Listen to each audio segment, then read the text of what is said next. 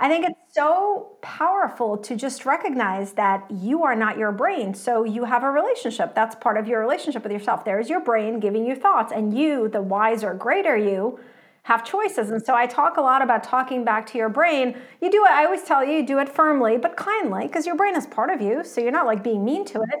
But we have to recognize that at its core, our brain only cares about one thing. It only cares about our survival. And that's wonderful because I like being alive. It's a beautiful experience.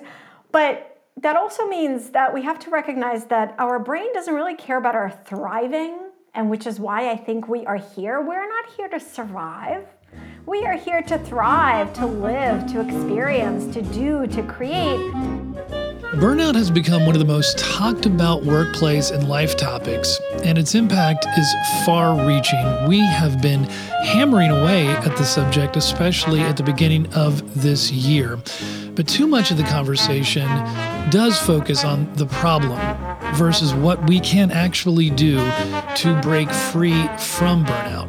And in her new game-changing book, The Awesome Human Project, Nataly Kogan makes a compelling case that while challenges in life are constant, struggle is optional. And she offers us proven science-backed and engaging methods to help us break through this cycle of daily burnout, as she defines it, methods which have already transformed over 1 million people and counting. In Nataly's book, it's intensely personal and written as a response to her own journey as a refugee who viewed struggle as a way of life. But after achieving tremendous success in the corporate and startup worlds, Nataly suffered a debilitating burnout, which taught her a powerful lesson. You can't give what you don't have. We are delighted to have Nataly on for our 100th episode and as our final guest for the first quarter of 2022. Nataly Kogan, welcome to the Big Self Podcast. I'm so excited to be here. Thank you both. Yes, we're excited to have you. We're excited to chat with you and share with our listeners all about your new book. So I'm excited to learn more about that. The Awesome Human Project is an awesome book. And, you begin, Nataly, by telling us a little bit about yourself, about how you came to the U.S. with your parents as refugees when you were 13 and didn't even speak English. So could you expand a little bit on that experience? As I was reading it, I was wondering a little bit more of the circumstances. Why were you all leaving? And how that connects to some of the lessons that you then learned. Yeah, of course, and especially given about the terrible things going on and the war in the Ukraine, it's all very timely. So I grew up, although my daughter will tell you I never really grew up, but let's just chronologically. Right, yeah. I grew up in the former Soviet Union. It was the Soviet Union at the time. We left right before the collapse. And we left for one reason. So we're Jewish. And at the time, there was an official policy of persecution against Jews. So it was actually, as a Jew, it wasn't your religion, which I know is a little bit challenging. Like we have a different concept of it in the United States. It had nothing to do with religion. Being a Jew was your nationality. And you were considered officially a second-rate citizen. We didn't enjoy the same rights. There were quotas for Jews in schools and universities and tremendous amount of persecution. So my parents, my entire childhood was always, we were trying to leave. It was impossible to leave a communist country. But finally, in May of 1989, they allowed a few 100,000 Jews to leave. So that's why we left. And we spent so we were allowed to just bring ourselves 2 suitcases per person and $200 per person. Mm-hmm. So I'm an only child. There were 3 of us. You guys, listeners, do the math. Everything else we left behind with our family and friends. And we spent 2.5 months in refugee settlements in Europe, which the Americans had set up, applying for permission to get refugee status to enter, which we did eventually, and we're incredibly grateful to get. So my American dream began in the projects and public housing outside of Detroit in a little city called Ypsilanti, where we were, again, very lucky and grateful to get food stamps and welfare to get us started. But this was the dream, but also the scariest thing, as you can imagine. I mean, I hardly spoke English. My parents hardly spoke English. We knew nothing. We just, everything was new and unfamiliar, and it was overwhelming. And as I have a 17-year-old daughter, and I always joke with her, when you're a teenager, you think it'd be really fun, like if you could be in charge. Well, when that actually happens, it's not fun. It's actually really traumatic to see your parents not as your guides and protectors, but as clueless as you are.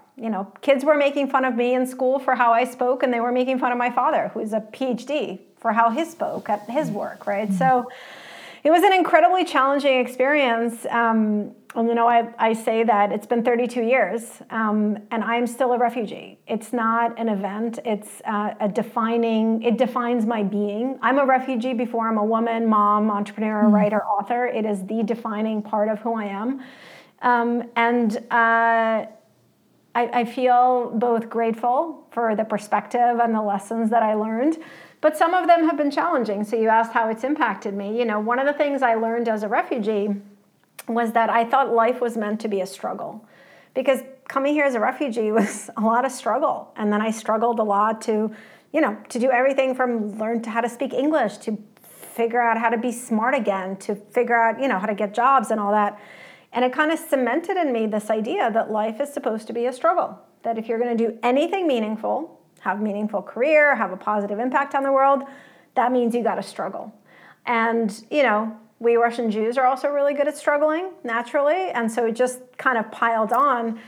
And that was a huge, kind of life philosophy that I took on. So, over the next 30 years, I built an incredibly successful career, and I took care of my family and did all kinds of amazing things that I'm very proud of, but I struggled. I never took care of myself. I thought that was ridiculous, because I thought you were meant to struggle. Mm-hmm. So, the other thing as a refugee, I kind of took on this idea that it was me against the world. I kind of really like this mentality that I'm a lone warrior, I have to figure out everything out on my own, which also was a very difficult way to live. It made life a lot harder than it actually was, because my perception was constantly of kind of being in this hostile world. So those are a couple kind of themes that I know we're going to get there, that eventually brought me to a really difficult time in my life. And then there's some really beautiful things that being a refugee has instilled in me, of just, as my daughter likes to say, there's nothing that I consider impossible. Any challenge, my attitude to it is all right, let's figure it out. Nataly, how did you unlearn some of that, though? To think about how central to your identity, I would imagine some of those concepts were. How did you unpack that, unlearn that, so that you could move into the work you're doing today? Well, the answer is one and the same. I didn't intentionally. I didn't know how to unlearn that. I was helped by something really difficult. So several years ago, I went through a really debilitating burnout. And when I say burnout, I know it's a word we use a lot, and we all experience it differently. For me, it was a burnout from all the struggle, from treating myself in a really harsh way, and from this constant view of the world as a hostile place. It was really, I call it in my book, a breakdown of my being.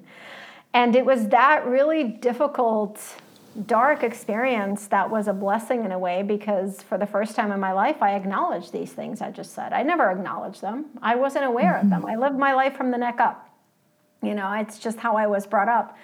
So it was going through my burnout and then trying to think of a different way to be that I actually came to see that this is how I see the world, and this is how I see myself. And then tiny step by tiny step, mostly in the wrong directions and sometimes in the right directions, I had to essentially, for the first time in my life, create a more supportive relationship with myself, which is what I've then dedicated my whole work to. So It wasn't like one day I decided to, change how I was. The universe hit me over the head with a 2x4, and I was kind of forced. Sometimes it has to, right? Yeah. Well, interesting. Shelley has a lot in common with that story, which you may or may not want to share a little bit. But you know what? Here's what I think. So what's interesting a little bit, Nataly, with your burnout story is that it was ironically or paradoxically your sense of struggle which led you to learn English so well that you spoke it without an accent, and to become a powerful person, a leader in a lot of the places where you ended up working. And so I guess, could you then, because I know this is an important part of your book and what you've been talking about, is how is struggle then, how do you define it differently than challenge? Yeah. And that, what you just astutely point out, that's exactly the crux of it, right? So, I spent, and Shelley, I know you work with a lot of startups. Happier is a fifth startup that I founded. So I spent 15 years in tech startups, and it was like this culture of the struggle is real, man, that was kind of, and here's the difference. Challenge is real. Challenge is a feature of life. It's not a bug. Life is challenging. Being human is hard. We've just gone through a pandemic. That's a huge challenge, but there's challenges every day, right? We can't do anything about them. They're external. We don't have control. So challenge is real in life. Struggle is your inner experience of the challenge. And struggle is optional. We can reduce how much we struggle internally through any challenging experience in our lives. And the thing is, we do this by practicing our emotional fitness skills, which is what I had to learn at 40, just to be really open. But when we reduce how much we struggle, it doesn't just help us feel better, which I think is a wonderful goal. Life is not to be suffered through, but it's not just that. We as human beings have a limited amount of energy, right? This is, part of my healing from burnout is having humility to recognize that I am not a superhuman. I'm not a superwoman. Nobody listening is. We're humans. We have a limited amount of emotional, mental, and physical energy. And struggling internally takes energy. So when we learn how to have less of internal struggle, we have more energy, more of our capacity, intellectual capacity, decision-making capacity to actually bring to the challenge, to actually help ourselves and other people work through it. And understanding that difference has been absolutely life-changing for me, which is why, I changed my entire life to share this with as many people as I can find. Mm-hmm. You and I say something similar. I think your mantra here is you can't give what you don't have, which I love. And I liberally quote. You say it a lot. Well, I do. I actually quote Parker Palmer, who's a writer and activist. Yeah, I know him very well. I love Parker. Yeah, his quote is, burnout's not about giving too much. It's about giving what you don't possess. And I don't know about you, but for me, that was a lot of the inner work I had to do in recovery. And so I'm curious, how, go in, and if you could share as much as you feel comfortable kind of going into that inner work, what did you have to look at in yourself? And what practices did you have to really build up through time and through, I heard you say self-compassion, kind of a little bit more gentleness with yourself. If you could take us into that process a little bit, I think people would really be interested what that was like for you. Yeah, no, of course. And like I said, I'm an open book, and it's all in my book. It's in both of my books. Yes, now. And the Awesome Human Project, I lay it all out there. I have nothing, because that is actually part of our healing, is to stop hiding and stop thinking, that we're very special. We're very special, but not through our struggles. We actually have a lot in common. So the first thing I want to say is I didn't do it alone. It's a longer story. This is also in the book, but one of my investors actually sat me down, because even as I was hardly functioning, I was not aware, and I didn't want to admit it, which I know is also very common. And so he had to sit me down and say, look, you are not okay, and you need to go get help, to which I said, of course not. And I kind of tried to deny it, but he gave me an ultimatum, and he brought me to this woman. Her name is Janet. I write a lot about her in both of my books, who became my teacher and who actually became my spiritual teacher for a few years. But thank God she didn't use the word spiritual for 2 years, because I had none of that. I have room for none of that. Yeah. I was a math whiz and a science whiz, and my father is a scientist, and I grew up very cerebral. So I just want to acknowledge that I didn't do it alone. And for everyone listening, if you're feeling in that really scary place, please recognize that getting help is not a sign of weakness. It's a sign that you are a human being. It's confirmation that you're a human being. It's like I say, like when we want to get physically fit, we're all very happy to go get a trainer. Well, if you want to be more emotionally fit, go get a trainer, a therapist, a coach, a advisor, a consultant, anyone. So I didn't do it alone, but I described this in the book. I think you'll get a chuckle out of this, everyone listening. I actually started Googling. Like I Googled things like how to be more spiritual, how to learn to like myself. I actually Googled this for real. Because I had no idea. I didn't even have the language for this. And so I just want to be really open about that. It's not like I was like, oh yeah, let me do these 3 things. No, I was clueless. I'd never done these things. And so a couple of things I do want to highlight. I mentioned self-compassion because I would say that at the very core of this inner work, and this was a really hard but non-negotiable first step, was just recognizing that I am a human being. And it sounds kind of like simple, but it's not. Like I had to recognize I'm a human being. What does that mean? That means that I have emotions and they matter. And they're all different ones. And one is not better than the other. I actually have to learn how to handle all of them. I don't think I ever practiced emotional awareness before. And when I began to listen to my feelings, I just want to be open. I didn't want to, this expression, sit with your feelings. I didn't want to sit with my feelings. I hated my feelings and I wanted them all to go to the closet and go away. But so I had to recognize I am a human being. I have emotions and they are valid. They actually matter. I had to, for the first time in my life, actually recognize that I have a relationship with myself, and it's a really terrible one. And this is how I define emotional fitness, by the way. I define emotional fitness as a skill of creating a more supportive relationship with your thoughts, yourself, your emotions, and other people. It is about cultivating that supportive relationship. I had to start to do that. My relationship with myself at the time was like a mix of my toughest critic and a military sergeant, never good enough, do more, you're pathetic, treating every mistake as like a mortal sin. And that was a practice of self-compassion, which I didn't know that's what I was doing at the time, but just recognizing that, well, wow, your expectations of yourself are ridiculous. And you're not a horrible being because you didn't do all these things. You're a human. And so that was a big part of it. And I think the other really huge thing was to start to recognize that just because my brain gives me a thought, I don't have to go along with it. This took years. I read every Buddhist book. I went to meditation retreats. I mean, I did all the things, and I read every kind of neuroscience research because I'm a total geek. I love all that. And still, it was very esoteric. Like all the trainings I went to, they kept saying to just witness your thoughts or be with your thoughts or you are not your thoughts. And I don't know, that didn't mean anything to me. Yeah. What does that mean? So it was very abstract. I don't know. What do you mean? My thoughts are in my head. What do you mean I am not my thoughts? Yeah. I am my thoughts. They're in my head. And then I had this insight, which is now that's what I write about in my book and my work.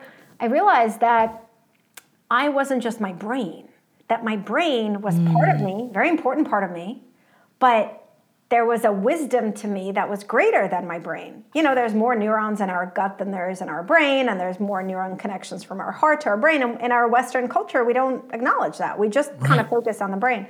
So that to me was a huge piece as well, is just to recognize that I am the editor of my thoughts. And I hear a thought, and then I have a choice.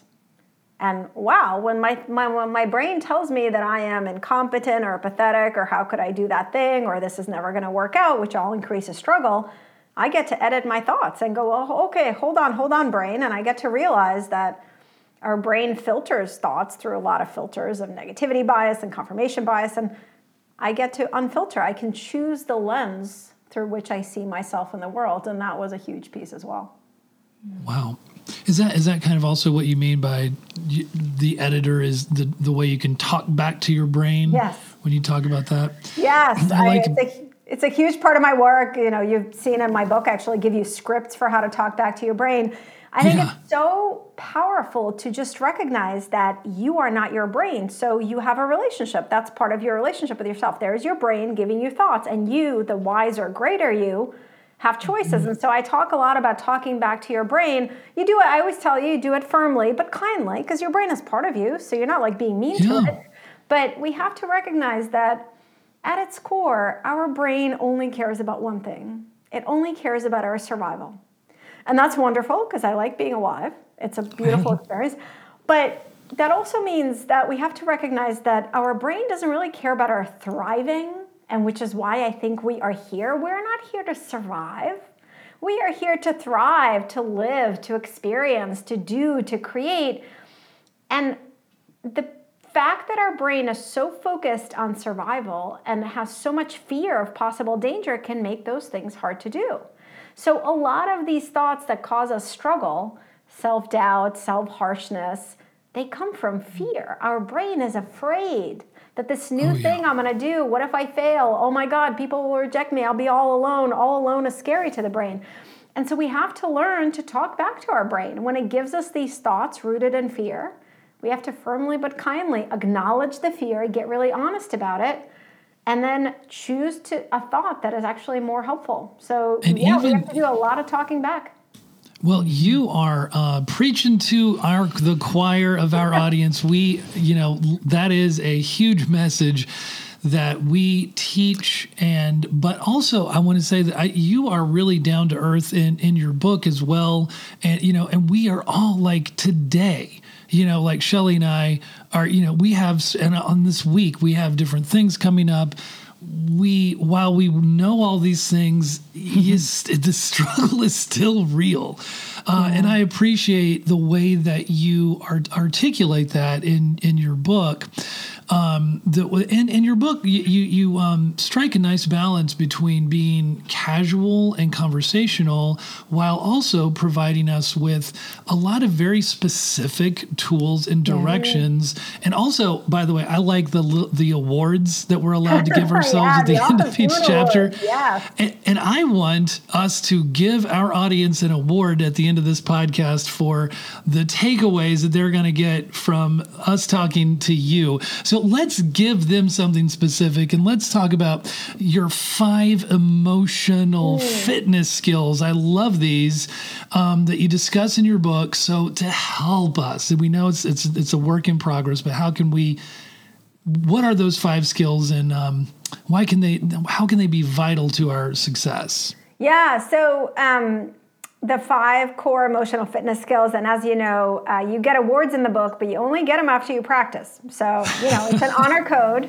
But in the book, I take you on this 5-week emotional fitness challenge where you focus on 1 skill a week. And you do get awards, but, it's honor code. You got to practice. So the 5 skills are, and this is really at the core of creating a supportive relationship with ourselves.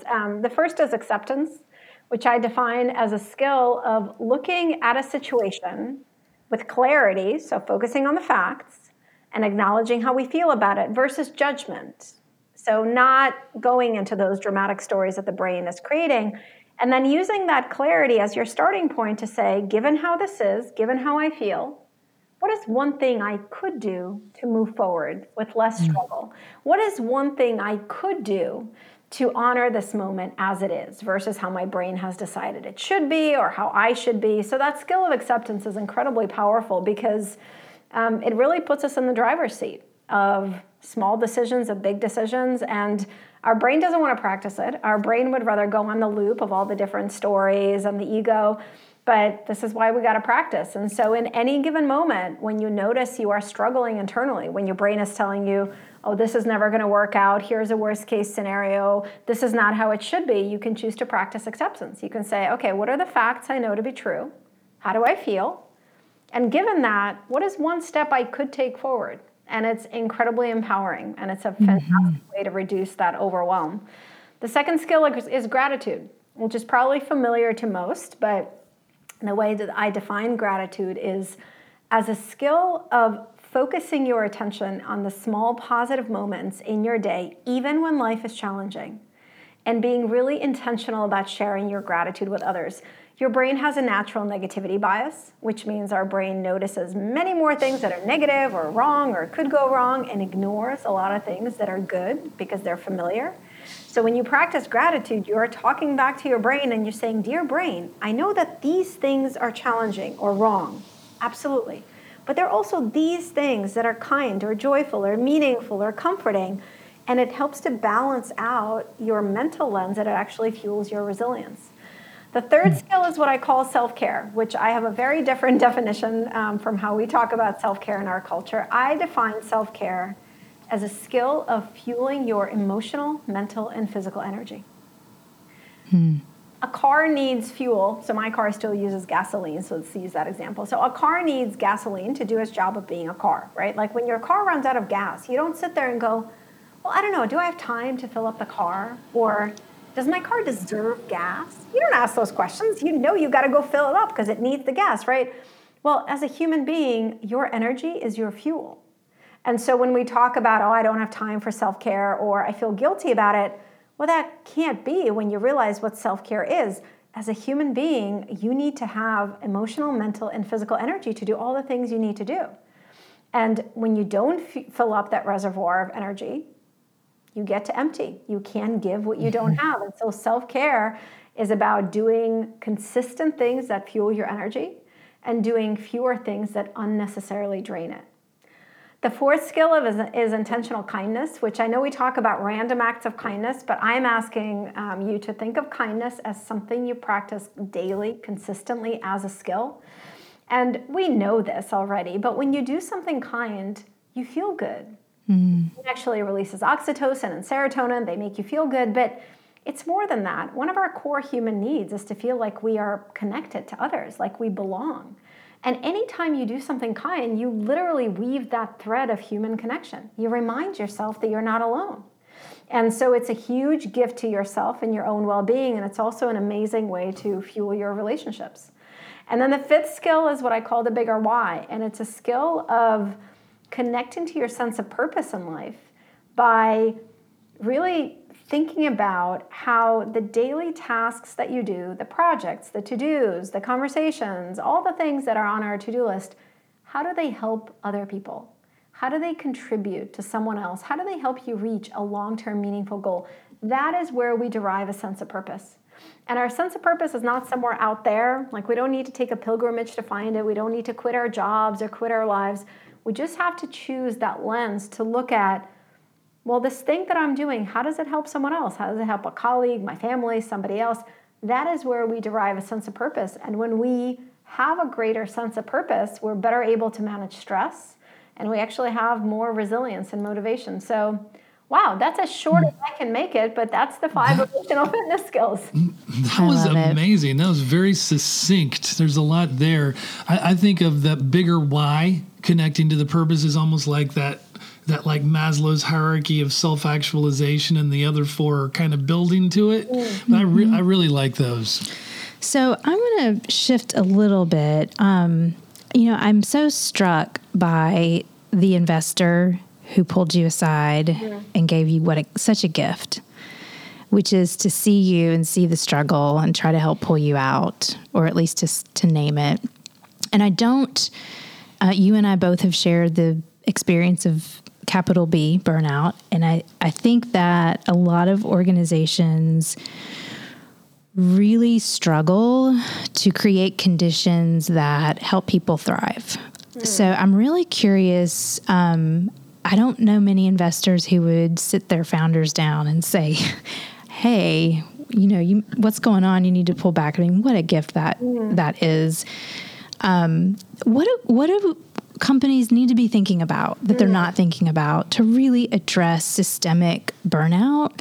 I think a lot of people are really moving into it in a pretty deep, dark way. So how do you think about that? And what are some ideas you could give for people to be thinking and for their own companies and organizations? Yeah, it's a great question, and most of my work is with companies and teams. I was telling you that I just finished a keynote on emotional fitness for a big company. It's what I do. So it's a great question. And here's a couple of really specific things.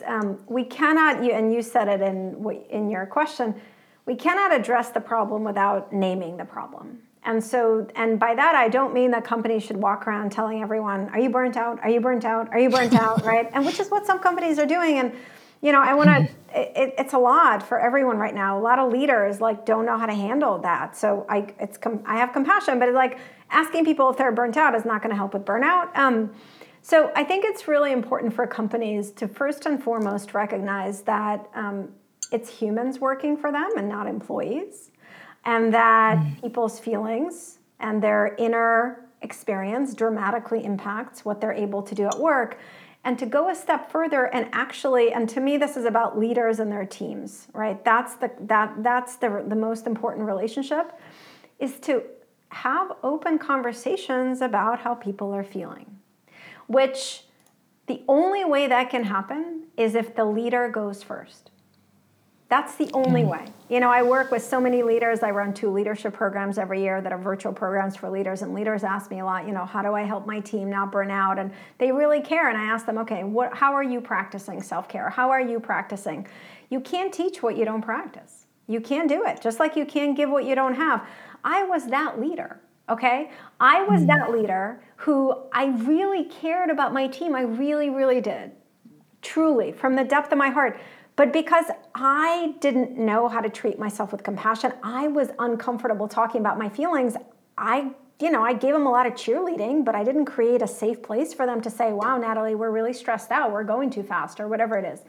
So the first and most important step is for leaders to practice their own emotional awareness and emotional openness, and to actually create opportunities for their teams to share how people are feeling, and to guide that discussion without descending into helplessness. I've done a lot of research on leaders who are most effective during crises, which is what I call this time. We are in a crisis, and the pandemic crisis may be behind us, but the emotional health and mental health crisis is just about to come, because now we've survived and now we're actually becoming aware.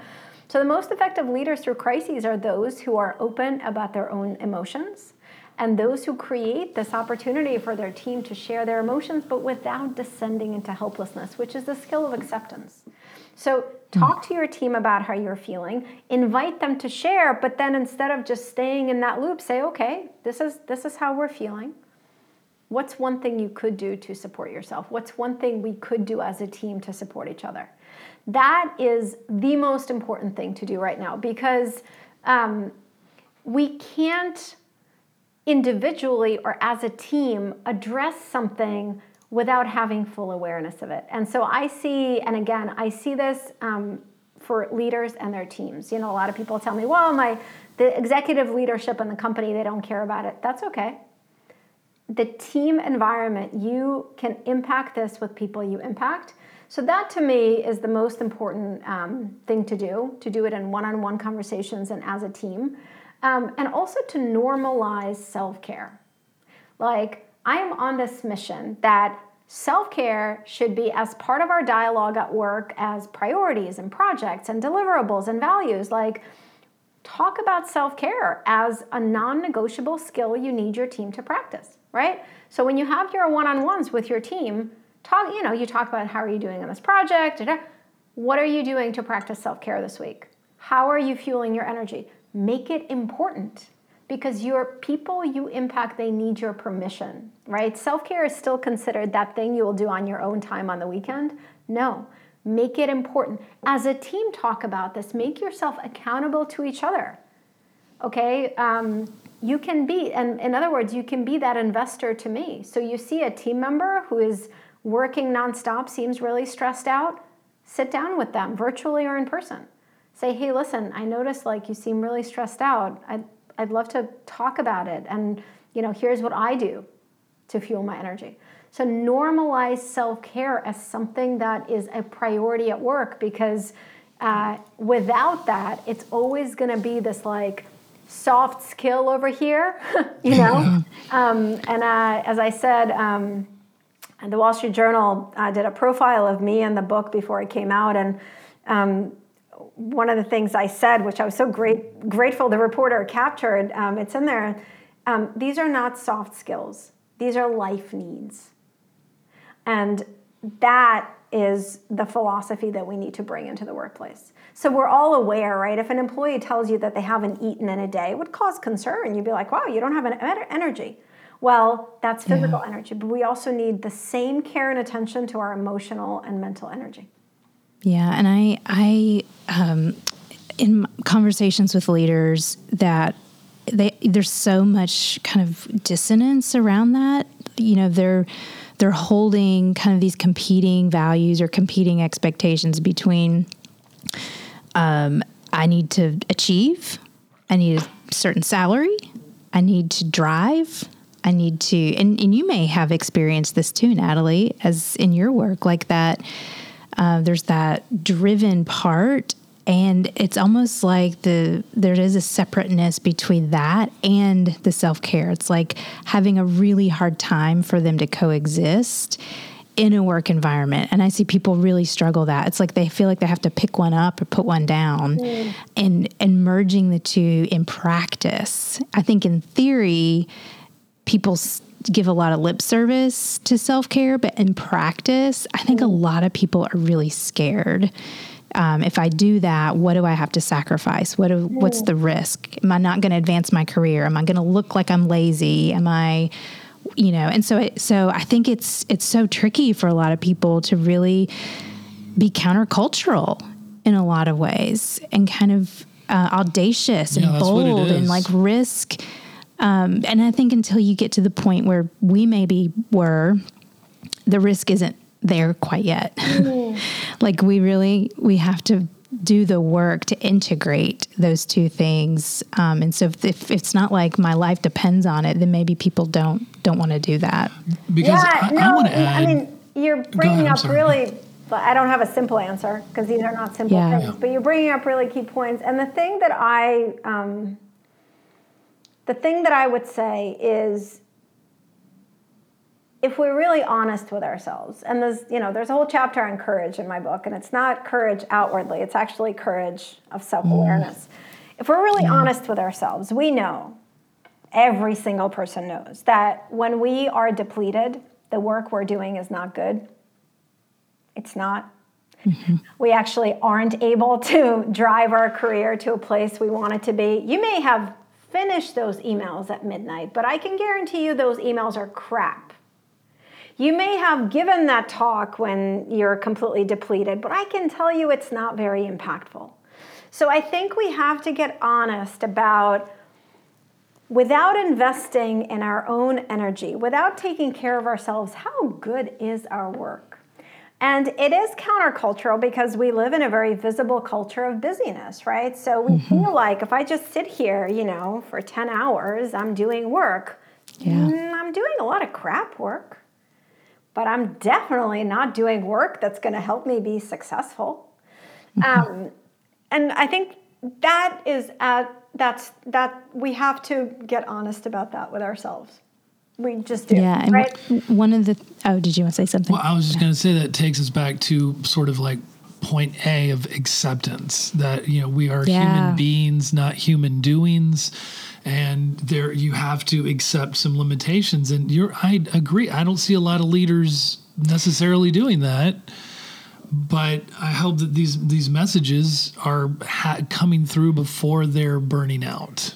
People have asked me, I just want to address this. People have asked me this question directly of, do I feel that my burnout was necessary for me to change how I lived and worked? And my answer is this. In my case, it was, but you don't need to burn out, but you do need some kind of what I call interruption of inertia. So our brains have a lot of inertia. The human brain just, it's like Newton's law. An object in motion is going to remain in motion. If you've always, this is your construct, this is your philosophy of life, I got to always stay busy to get ahead. I got to push hard, I got to struggle. That's the inertia. That's the mental lens. It's very hard to change. You need some kind of an interruption. Now, unfortunately, for many people, we wait for that interruption. In my case, in your case, right, we burn out. But you can create that interruption in other ways. I mean, ultimately, this is what I'm doing. I'm trying to be that interruption. That's what I'm trying to do. I'm trying to be that bright, yellow, loud, compassionate, but firm interruption for people, right? It's why I share my story. So we do need some kind of interruption, but we can, through courageous awareness, we can create our own interruption, right? And I worked with a lot of leaders who, when they go through the training with me, or they just have this emotional awareness where they realize, wow, I'm actually not doing great work. And that sucks, because I want to be doing great work. Or I really care about my team, but I don't think I'm doing my best for them because I'm so tired all the time, or I'm struggling so much. So you can create your own interruption, but it does require some kind of interruption of inertia. Otherwise, your brain is just gonna, yep, this is the way it is. Our brain is pretty stubborn that way. One of the things that I would encourage people to do, this little thought exercise of playing it forward, and it's sometimes the only thing for me, even now, knowing what I know, it works, where I do play it forward in terms of, if I make this decision repeatedly, what's the cost? And the only thing that really grabs, for me, my attention is if it's a cost to my marriage, my children, or my health. So relationships that are really important to me, or my health. Like, I really, if I'm honest with myself and accept those things, that's become my interrupter, where I really have to stop and reevaluate. So playing those things forward, and it does require a lot of self-honesty. Like, I know if I keep doing this right now, it's not going to end well for me. So I need to reevaluate. That's hard to do.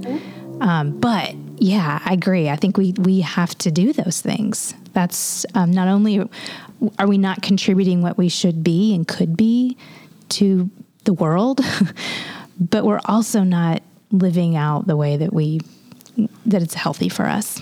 Yeah, and I also think, I love what you just said about playing it forward, and almost like, I guess a corollary to that is to ask yourself, like, how do you want to experience your life? Because that's the other part of my inner work, as we're talking about, that I think, I want to mention that I kind of always had this, it wasn't conscious, or maybe a little bit conscious, but I had this idea of like, okay, at some point I'll do enough and then I can like enjoy my life. And well, that's just a bunch of BS, because the brain doesn't work like that, okay? We have to just, like, for a moment, have a little neuroscience. Your brain is very adaptable. Now, it's really good because the brain adapts to all the challenges, very good. But the downside of that is our brain really gets used to good stuff too. And then after a while, that, like, good stuff is not good stuff anymore. It's just normal stuff. In my first book, Happier Now, I call this the curse of the moving baseline. You work yourself, you're like, okay, but once I get that promotion, okay, then I'll feel great, then I'll relax. And you get that promotion, and for the first week, you're like, feel amazing. Like, yes. But then your brain stops producing dopamine. Your brain is like, oh, this is normal. This is like the new normal. What's next, right? Our brain is very future focused, and it gets used to all the things. And what's more, then the negativity bias comes in. It's like, okay, you know what?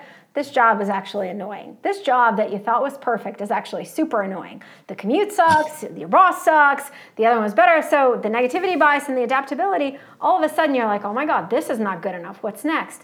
So this idea that, okay, well, now I'm going to struggle. Now I'm going to work myself to the bone. Now I'm not going to enjoy anything I'm doing because I'm so exhausted. But then eventually, like, once I've done enough, that's how I lived, I'll do it. Well, we got to call BS on that too. So you want to play it forward, and I'm offering you also just have to think about, is this how I want to experience my life? Because again, like, you're a human being, not a human doing, and you're not a machine, and this is not a checklist. Like, our life is not a checklist. And the checklist it'll be forever. There is no, there'll never be enough. And so I think, to me, that's also a really important question to ask yourself in the now. Like, is this the experience I want to have of my daily life? Because life is not forever. And that's actually something to remember. And for me, I think that was also a huge thing of, this is a day. Like, I want to experience my day. It doesn't mean I always feel good. It doesn't mean every day is like, well, joy. No. but I actually want to be alive. Like, I want to live. I don't just want to be like this machine being busy, exhausted all the time. So I think that's also an important thing to ask yourself. Like, what do you want your daily experience to be? Yeah, well, I love that. It's an important thing for me to be thinking about, and I feel inspired, so I know that it's going to channel through to our listeners. Nataly, last question. If someone was going to get the big prize, the big award for reading your book, the overall, what's the one thing that you would want your reader to take away from?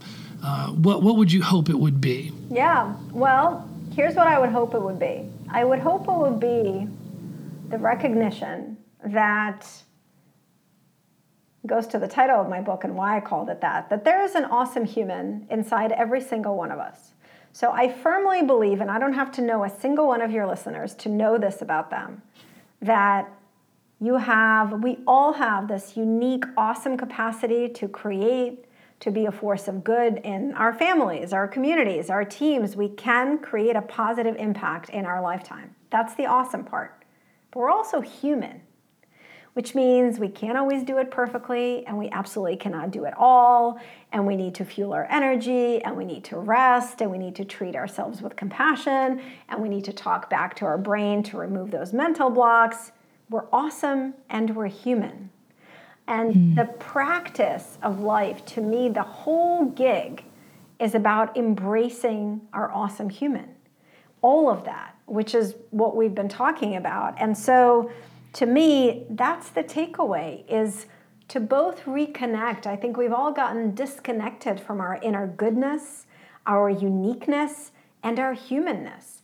And so to embrace that and then practice. Being human is practice. It's hard. Like, we got to practice. And so to reconnect to that awesomeness and your humanness, and then on a day-to-day, like we've talked about a bunch of things, to commit to practicing these emotional fitness skills so that you can honor your humanity, so that you can do all of those awesome things. Because back to where we started, you can't do one without the other. You can't give what you don't have. You can't be awesome without honoring your humanness. That's awesome. So I just want to say thank you. And it is so fun to meet you. I've followed you and your work for a very long time. I was the director of happiness. About the same time you were doing Happier. So our work is kind of intersected and paralleled, and I've watched you from afar for a very long time.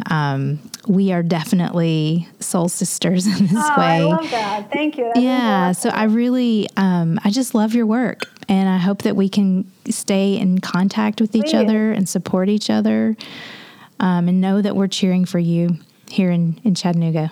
Thank you. I so appreciate that, and I appreciate you both, and I really appreciate the honesty and thoughtfulness in this conversation. I think that's what helps me bring my best, the humanness and the awesomeness, and yes. I'm really grateful for that. So thank you, and thank you to everyone who's listening. I'm so grateful we got a chance to do this.